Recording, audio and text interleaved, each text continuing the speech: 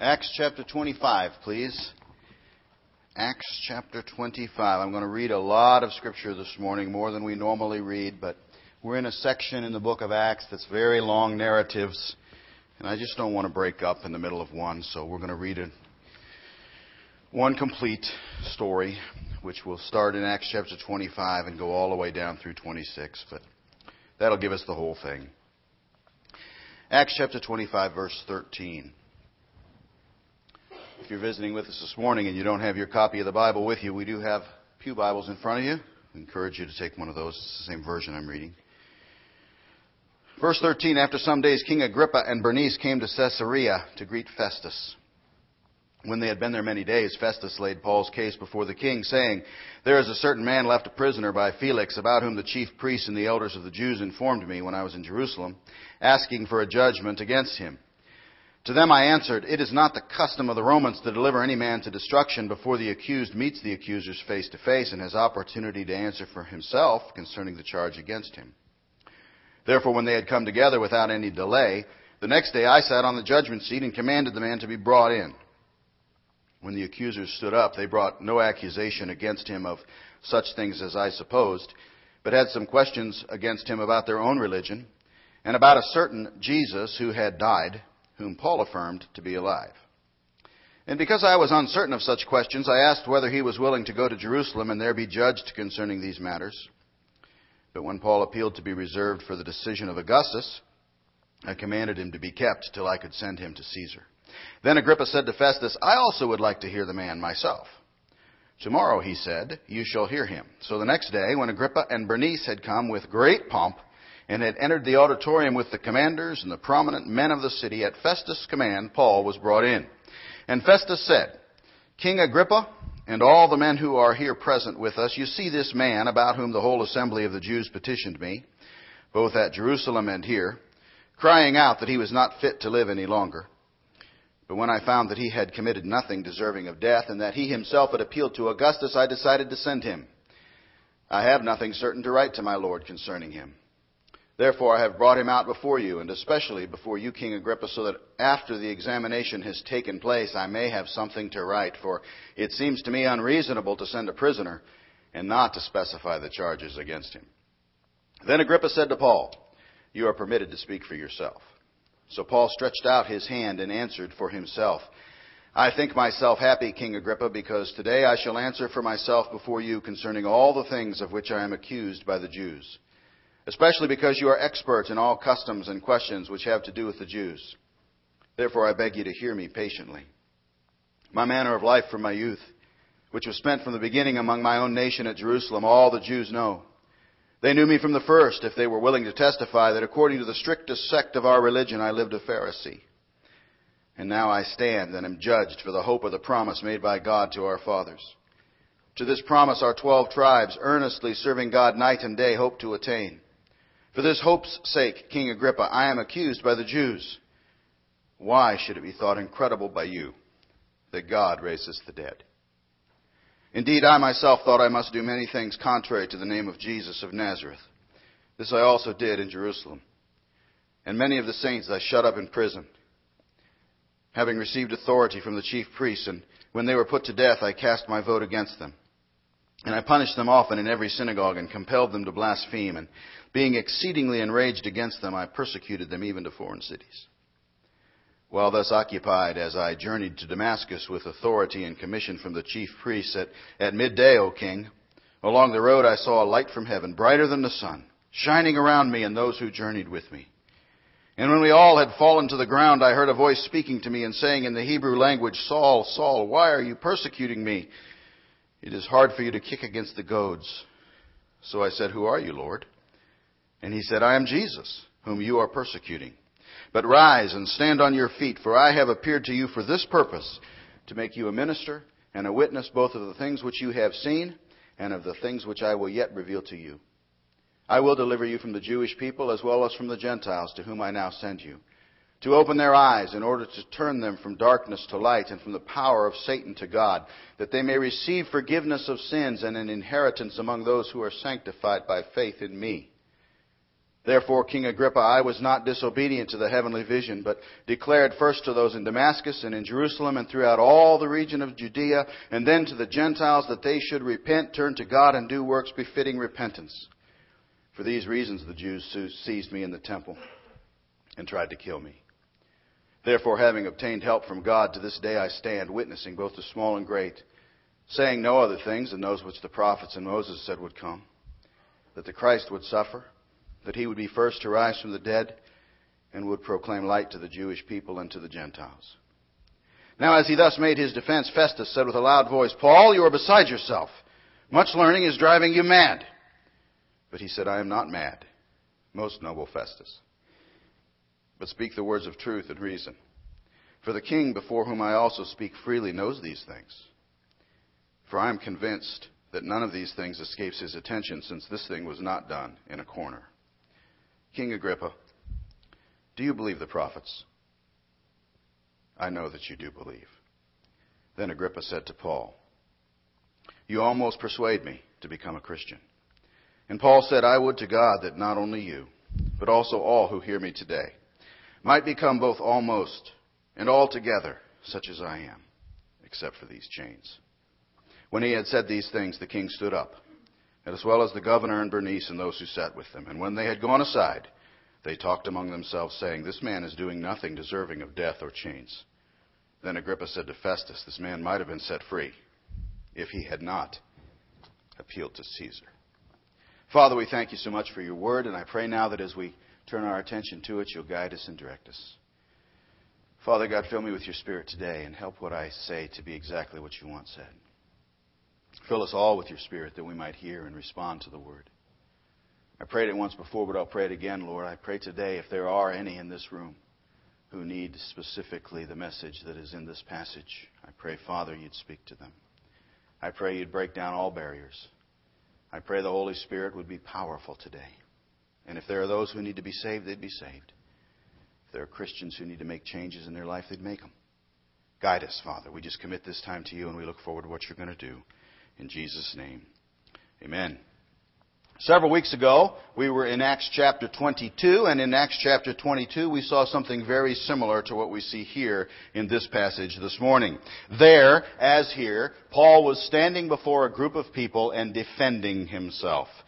He was basically giving his testimony, as you will recall. There, he was standing on a staircase witnessing to the angry mob that had just tried to kill him moments before. Here, he is standing chained between guards, witnessing to governors and kings. When we looked at Acts chapter 22, we made mention of how Paul's approach in that case was to just share his personal testimony. As a matter of fact, we see that several times in Acts. That's the time that I'm remembering because we specifically spoke about it back then. And the testimony that he shared in Acts chapter 22 is the exact same testimony that he's sharing here in Acts chapter 25 and Acts chapter 26. We said then, when we talked about it, that his testimony had three main points. Same three main points that we see right here. I was once lost. Then I met the Master. And now I am saved. That was his 3 points. You remember that? He could word it a couple of different ways. He looked at his Jewish compatriots back there in Acts chapter 22 and he said, I was just like you. Here in Acts chapter 26, he says the same thing. I once persecuted this way. I was just like this. I believe I was a Pharisee. I was just like them. But basically what he's saying is I was lost. And then he said, I met Jesus. In both cases, he talks about how he was riding along the Damascus Road and he saw a great light and it knocked him off the horse. And Jesus spoke to him. And he said, I met Jesus. And then he said, Jesus changed my life. I've never been the same. We learned in that earlier message in Acts chapter 22 that all believers have a similar testimony. If you're saved today, that's your testimony. It might have certain differences in detail. I'm sure that's going to vary from Christian to Christian. I don't think there's anybody in this room, and if there is, I'd love to hear, but I don't think there's anybody in this room who is actually knocked off of a horse and blinded by the light on the Damascus Road. Was there anybody who that is your exact testimony this morning? I didn't think so. But all of us, if we have a testimony at all, have that same testimony. I was once lost, then I met Jesus, and now I am saved. That is the testimony of every believer. And if any one part of that is missing from what you think is your testimony, then I submit to you this morning, you really need to look at it long and hard. Because none of those parts can be left out. I was once lost. Then I met Jesus. And now I am saved. I think sometimes we forget that last part. That last part that talks about, something has changed in my life. I think sometimes we don't emphasize that enough. Brother Don this morning, I think it was Brother Don in our Jim Sunday School class, mentioned the fact that we'd gone to the Booth Brothers concert the other night. And he mentioned the very same thing that touched my heart so much about that Booth Brothers concert. In that concert, if you were with us, it's the first time that I can remember. Maybe I might be able to think of a couple of other examples. But for the most part, you go to a gospel concert and you get entertained. For the most part, you go to a gospel concert and the musicians just stand up and they sing, and it's a great time. It's fun. But at the Booth Brothers concert, at the end, they held up the Bible. At the end, he gave a gospel presentation. And at the end, he talked about how important it was that people get saved. And I thought, how amazing that is. But one of the things he said in that particular presentation, I'm going to steal, and I'm going to use many, many times because it was really a very good illustration. He was talking about this very thing. How when you get saved, how when you come to the place where you recognize you're lost and you meet Jesus and you get saved, a change takes place in your life. He was talking about that part. And he said, I want to give you an example.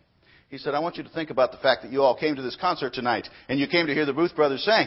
He said, I want you to imagine that you came to this concert and the Booth Brothers weren't here. They hadn't showed up yet. Do you remember this illustration? I love this illustration. He said, I want you to imagine that you're sitting there getting impatient and 20, 30 minutes go by and then finally the Booth Brothers come in and we stand up and we say to you, we're so sorry that we're late today, but we got hit by a Mack truck on the way in here. And not only did we get hit by a Mack truck, but it drug us 200 yards down the road. So we'd have been here on time if it wasn't for that. And he said, you would have looked at me, and he said, you would have looked at us, and your eyes would have no doubt flickered all over our nice, perfectly pressed clothes and our shined shoes, and you would have thought to yourself, wait a minute, if a Mack truck hit a human being, there would be some evidence, would there not? Perhaps maybe just a little tear in your suit. Perhaps your shoes would be scuffed. I'm embellishing his story a little bit. He didn't go nearly into this amount of detail. But nonetheless, that's what he was saying. There'd be a change, right? And he said, and I thought this was great, he said, if you're going to say to me that the God of the universe, who is larger than all, greater than all, has come and taken up residence in your heart, you're going to tell me that there is no evidence of that whatsoever. He said, I find that unbelievable. And so do I. Paul's testimony was, I was just like you. Then I met Jesus, and it changed my life.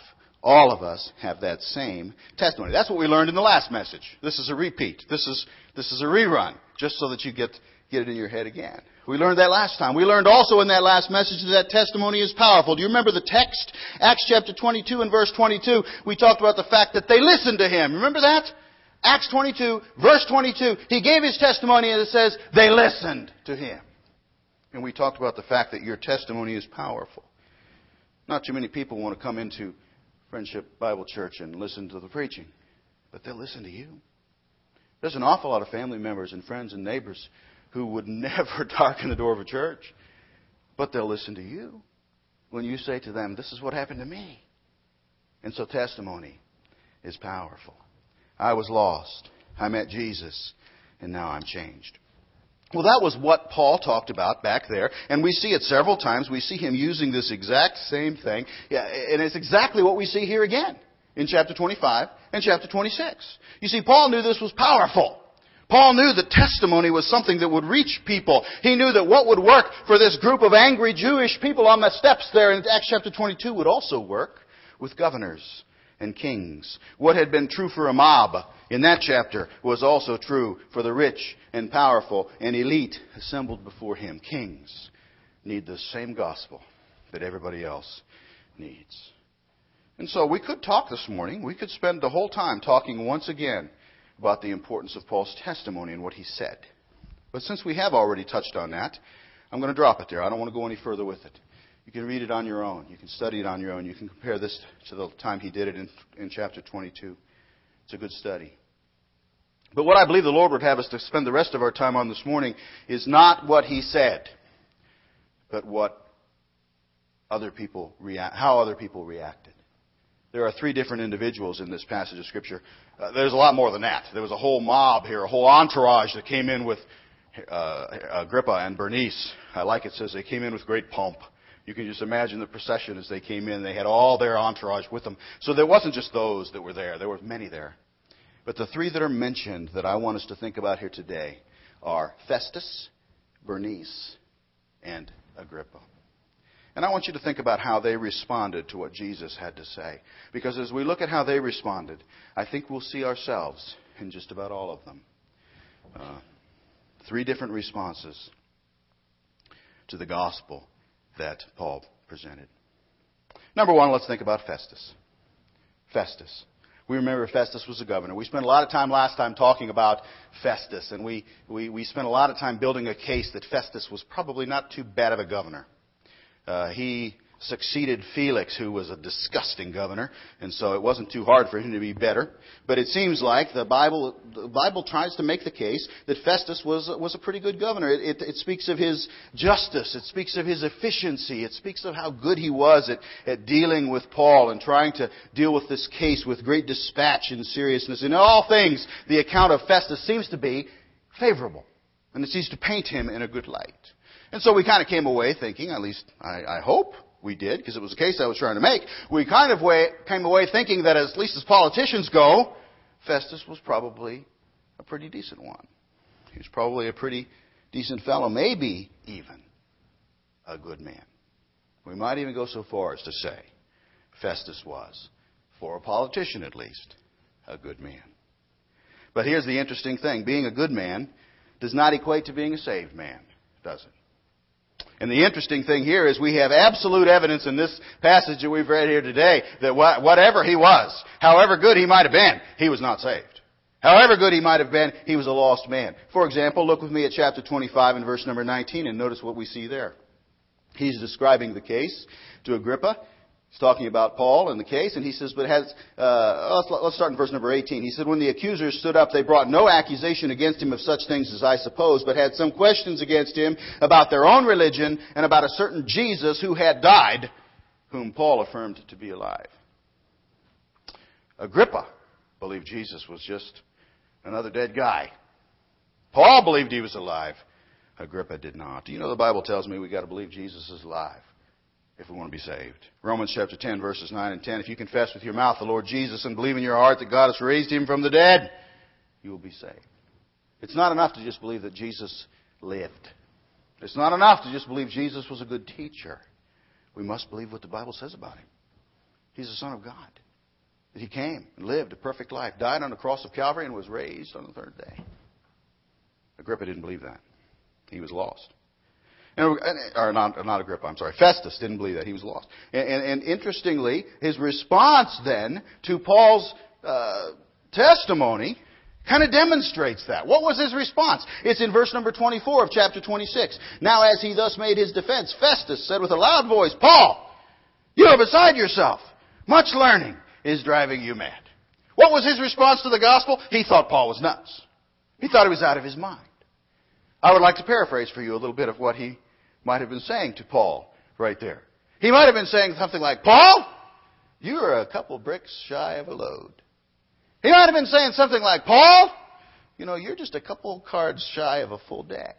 He might have been saying, Paul, your elevator does not go all the way to the top. Or Paul, you have bats in your belfry. Or Paul, you've lost some of the cheese out of your sandwich. He might have been saying anything like that. He might have said, Paul, I'm looking in your eyes, and I can see that the lights are on, but nobody is home. He thought he was nuts.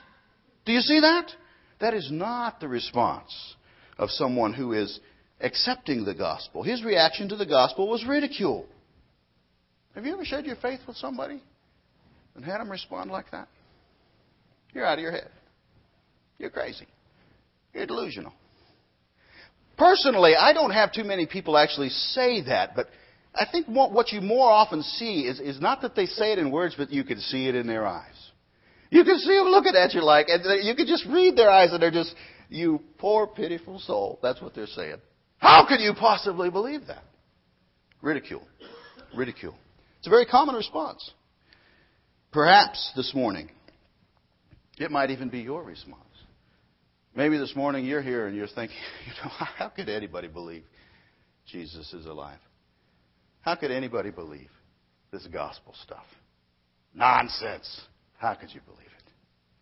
Well, I would point out to you today, even though it's a common response, even though Festus might have been a good man and he might have thought that was helping him out, being good does you no good. And if you die that way, if Festus died that way and never changed his tune, If he never came to understand his need for the Savior he ridiculed here, Festus died lost. And he's in hell today. Second person I want to talk to you about this morning is Bernice. Bernice.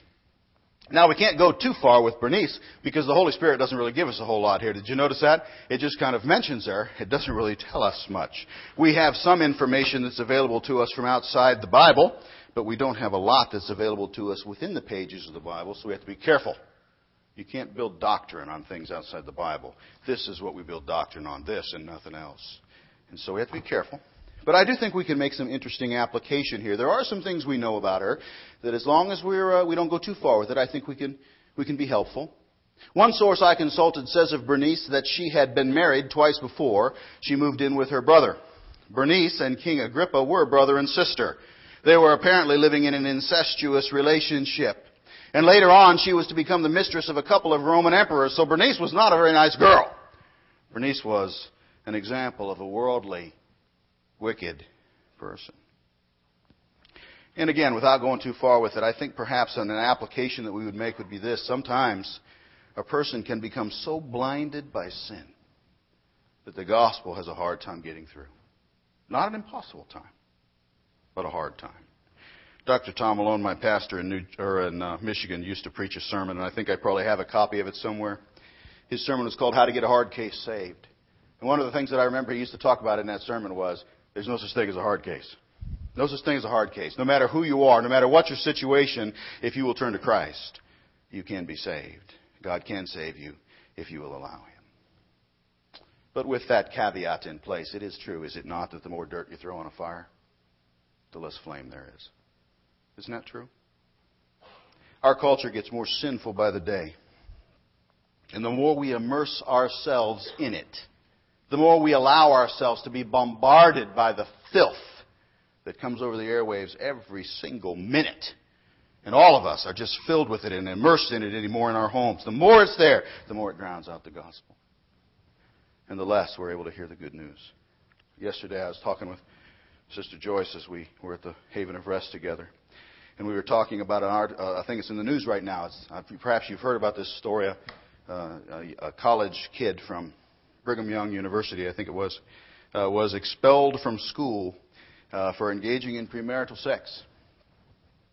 She and I were talking about that, and she said, you know, the interesting thing, the disgusting thing about that is how everybody has roared up as if it's a terrible thing that the school would have done that. And they've all taken the side. And you know, we commiserated about that for a minute, but then she said, and I thought it was so true, she said, the worst part is the number of Christians and the number of churches that are taking the side and saying, how could they possibly have done this? How have we fallen so far in America today that which is clearly described as sin in the Bible, we defend as Christians? How have we got there? I'll tell you how we've got there. We've immersed ourselves in it so much, we've allowed it into our minds so much, that it's drowning out everything else. The more dirt we throw on a fire, the less flame remains. I don't know. Maybe that's the lesson of Bernice. And it's a blatant application. I can't prove it for sure because we just don't know about her. Her response is interesting, don't you think? Did you see her response there in the passage? Look at it there. You see her response there? I mean, it's got to be there somewhere. She heard the gospel. There has to be a response somewhere. Let's see, in Acts chapter 25 and verse 23, we see the next day when Agrippa and Bernice had come with great pomp and had entered the auditorium with the commanders and the prominent men of the city at Festus' command, Paul was brought in. So there she is. She comes in. We got all this that we just read about Paul preaching and all of his eloquent presentation of his testimony. And somewhere there's got to be a response here, isn't there? From Bernice. There's got to be something. Where do we next see Bernice? We see her, let's see, it's down in chapter 26 and verse 30. When he had said these things, the king stood up as well as the governor and Bernice. That's it. That's all we have of her. She came in, she sat down. Unless maybe she had an iPod, I don't know, and she had earbuds in, I don't know. But unless something like that was going on, she had to have heard it, right? And the next thing we read about her, she got up and walked out. Where's the response? There is no response. There is no response. She was completely and totally apathetic, apparently, to what she heard. It made no effect on her whatsoever. You know, if you have not yet listened to the gospel, and if you find yourself so blinded and deafened by the sin of this world and the sin of your own lifestyle choices, You may be like Bernice. You may be at this point in your life where it's just not getting through. It's never too late. But if that's your state, it's stinking close. It's mighty close. You need to wake up. You need to listen. You need to hear it. You need to know how near the time is. Don't just get up and walk out like Bernice did with no effect whatsoever. She got up, she walked out unchanged, unsaved, lost. Number 3, the last one I'll mention to you, and the one that's the most important, I think, in this passage is Agrippa. Agrippa. Let's think of the response of Agrippa. And notice again, chapter 26. Let's start reading in verse 27. Paul said, King Agrippa, do you believe the prophets? I know that you do believe. And Agrippa said to Paul, you almost persuade me to become a Christian. And Paul said, I would to God that not only you, but also all who hear me today might become both almost and altogether such as I am, except for these chains. And when he had said these things, the king stood up. Agrippa. Now, some of you are probably looking at the Bible that you've got on your lap there, and you're a little bit puzzled by what I just read there, because the Bible you have on your lap may say something somewhat different. Whereas the King James Version says, almost thou persuadest me to be a Christian, and the New King James that I just read says, you almost persuade me to become a Christian. Some translations, such as the NIV, take a completely different approach to this. And they'll have something like this. Do you think that in such a short time you can persuade me to be a Christian? In other words, one particular way of looking at this has Agrippa close. Has Agrippa saying, I'm almost persuaded. Another way of looking at this has Agrippa almost like Festus ridiculing and saying, you really think you're going to convince me of this in such a short time? Two different ways of looking at it. And the reason for the disparity is that it's a difficult passage, and Bible scholars have genuine disagreement among themselves as to which is the right way to interpret this particular. I'll always be a King James man, and so I come down on the side of the King James. I always will. I think that what he's saying here is almost, thou persuadest me to be a Christian. Paul's pressing home of the attack in the next verse seems to favor that. And as I studied that and as I looked at various commentaries, that seemed to come through, even on the side of the people who believed in the other interpretation, that seemed to come through that, Paul would not have pressed home the attack the way he did if he didn't smell blood, if he didn't think he was close, if he didn't think Agrippa was right there, just ready to go over the edge. He did. I just love this picture of Paul. I want you to think about him here. Look at him. Can you see him there? He's got chains around his wrists. He's got his arms outstretched. He's got guards on either side of him. And he's looking at Agrippa and he's saying, I would to God that you were not just almost Agrippa, but altogether like me. I don't know if there is a greater picture of a soul winner in the Bible than Paul as he stands there like that. Think about him. Think about it. He is supposed to be on trial for his life. But he wastes no words on that. Not a one. All he's concerned about in that whole room is King Agrippa's soul, Festus' soul, Bernice's soul, the souls of all those around him. That's what he's worried about. And he stands there and he says, I would to God that you would not stop with almost Agrippa. We see his heart there, don't we? We see it in the anguished cry of verse 29. We see it in the invitation of verse 27. Did you notice that? We kind of skipped by it, but look at it. He said, King Agrippa, do you believe the prophets? I know you believe. That's the same invitation we give most days. Do you believe? You have to believe. That's the key. You have to believe. Do you believe?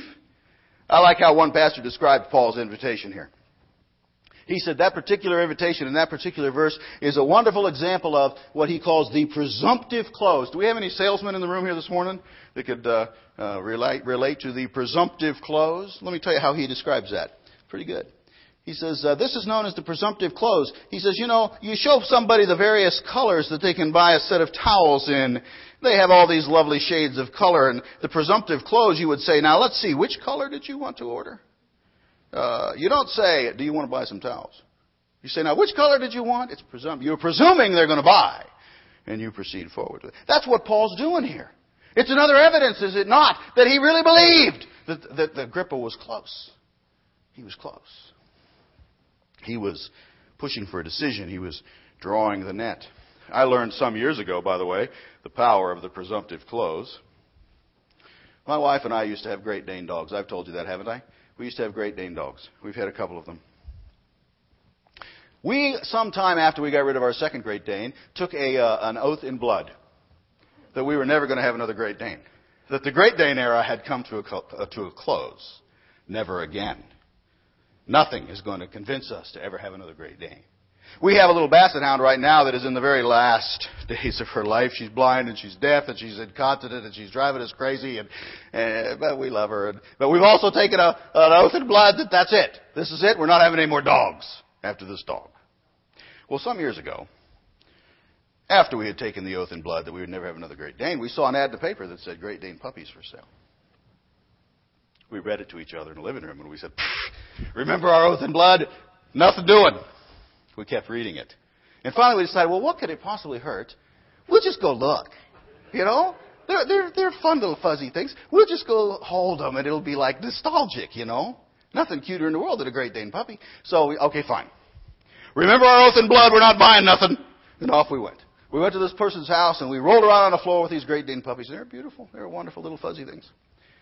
Beth looked at the owner and she said, how come they all have a different colored collar on? And the lady said, well, that's because when you pick the one you want, I'll give you a matching collar, and then when you come back, when the puppies are ready, well, you'll know which one is yours. And then she said, the presumptive close, then she said, which color would you like? And to my astonishment, she picked one. That's what Paul was doing here.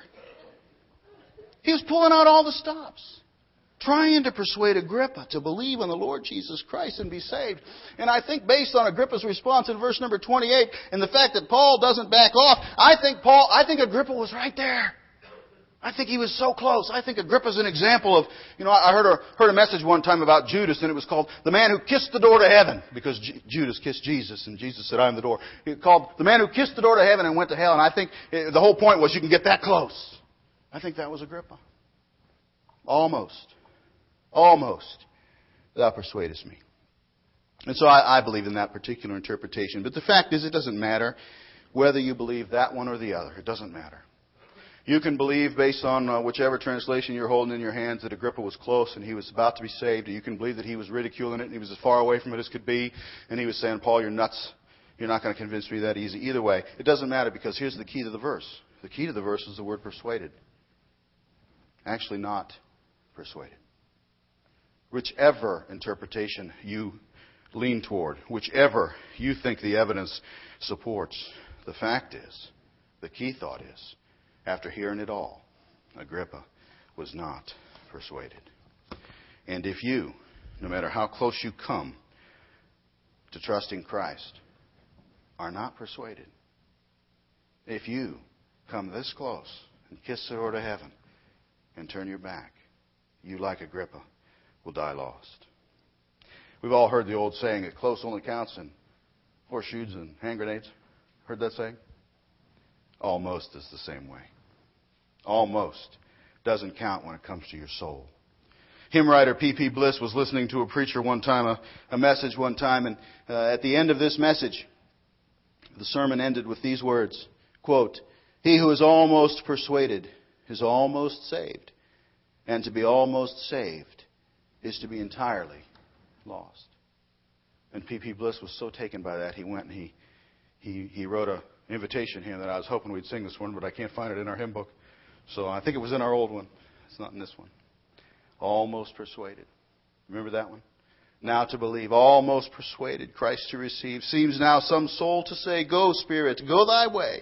Some more convenient day on thee I'll call. Almost persuaded. Harvest is past. Almost persuaded. Doom comes at last. Almost cannot avail. Almost is but to fail. Sad, sad, that bitter wail.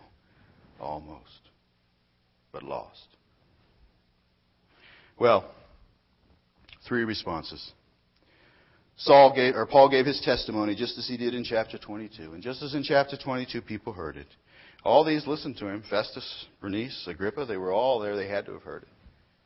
And they all responded in a certain way. Festus responded with ridicule.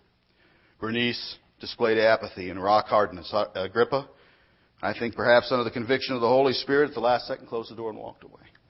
All of them. If Festus died with that same response on his heart, we will not see Festus in heaven, for he died lost. If Bernice was never able to come to a place in her life where she could turn from her sin and turn to the Savior, we won't see her either. And if King Agrippa, no matter how close he got, if King Agrippa, if he stayed there, if he remained almost persuaded, well, then he split hell wide open. And that's where he is today. And those are all common responses, aren't they?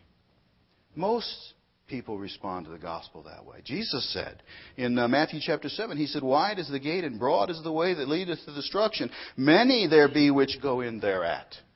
That's the majority that respond like those three. But there is a fourth response. And it's not mentioned here. It's the one that Paul was hoping for. It's the one he was pleading for. And that response is acceptance. Acceptance. And if you're hearing this message today, you need to know this. It's the only right one. And it's the only one that will get you to heaven. John chapter 1 and verse 12 said, "As many as received Him, to them gave He power to become the sons of God." John 5:24 says, "Verily, verily, I say unto you, he that heareth my word and believeth on Him that sent me hath everlasting life, and shall not come into condemnation." It's the only response. The only response that will save your soul. And so which is yours today? Which is yours? If you are a Festus or an Agrippa or a Bernice, I wish I had Paul's eloquence. I wish I could stand up here and shake my arms to you. I wish I could say with the same pathos he must have said, I would to God. I would to God that you would accept that gift today. That you would not, like Agrippa, stop at almost. Well, let's pray. Father, we thank You for the Word of God. Bless it to our hearts today. Lord, I thank You for this wonderful, wonderful, towering example we have from the Apostle Paul. Lord, we've been talking about him for so long now. This is the 53rd message we have looked at in the book of Acts. Father, we have talked about him and seen him in every way, good and bad. Lord, I'm not sure that we've ever seen him tower higher than he does here. Lord, may we be like him. May we learn from him. Help us to be that kind of a soul winner. I pray, Father, for the Christians here today that we'll take that away from this. That we'll be challenged by his heart. Challenged by what he demonstrates for us here. By his, and not even caring about himself. Only caring about the souls of those in the room. Oh, Father, convict our hearts to be such soul winners. But, Father, the message here is really more for those who are the Agrippas and the Festuses and the Bernices in the room. Lord, is there even one here today who is wondering and is struggling? Is there even one here today who's just not certain what this Christianity is all about? Is there even one here today who, when they look at their life, say, I don't have that testimony that Paul did. I can't say that there was a time I knew I was lost and then I trusted Christ and now I know I'm saved. They don't know that. Lord, I pray today they would not be like Bernice and just get up and walk out of this room. I pray today they would not be like Festus and sneer at it and ridicule at it and think it's a joke. I pray they would not be today like Agrippa. And right now, as the Holy Spirit pours it on in conviction in their heart, I pray they would not say, so close, but then walk away. Father, only You can save souls, and I pray You would today. I know not the needs of these Your people, but I plead for them. Save people today, we pray. Help Christians today. Do something good and great and mighty today, we pray. In Jesus' name, amen.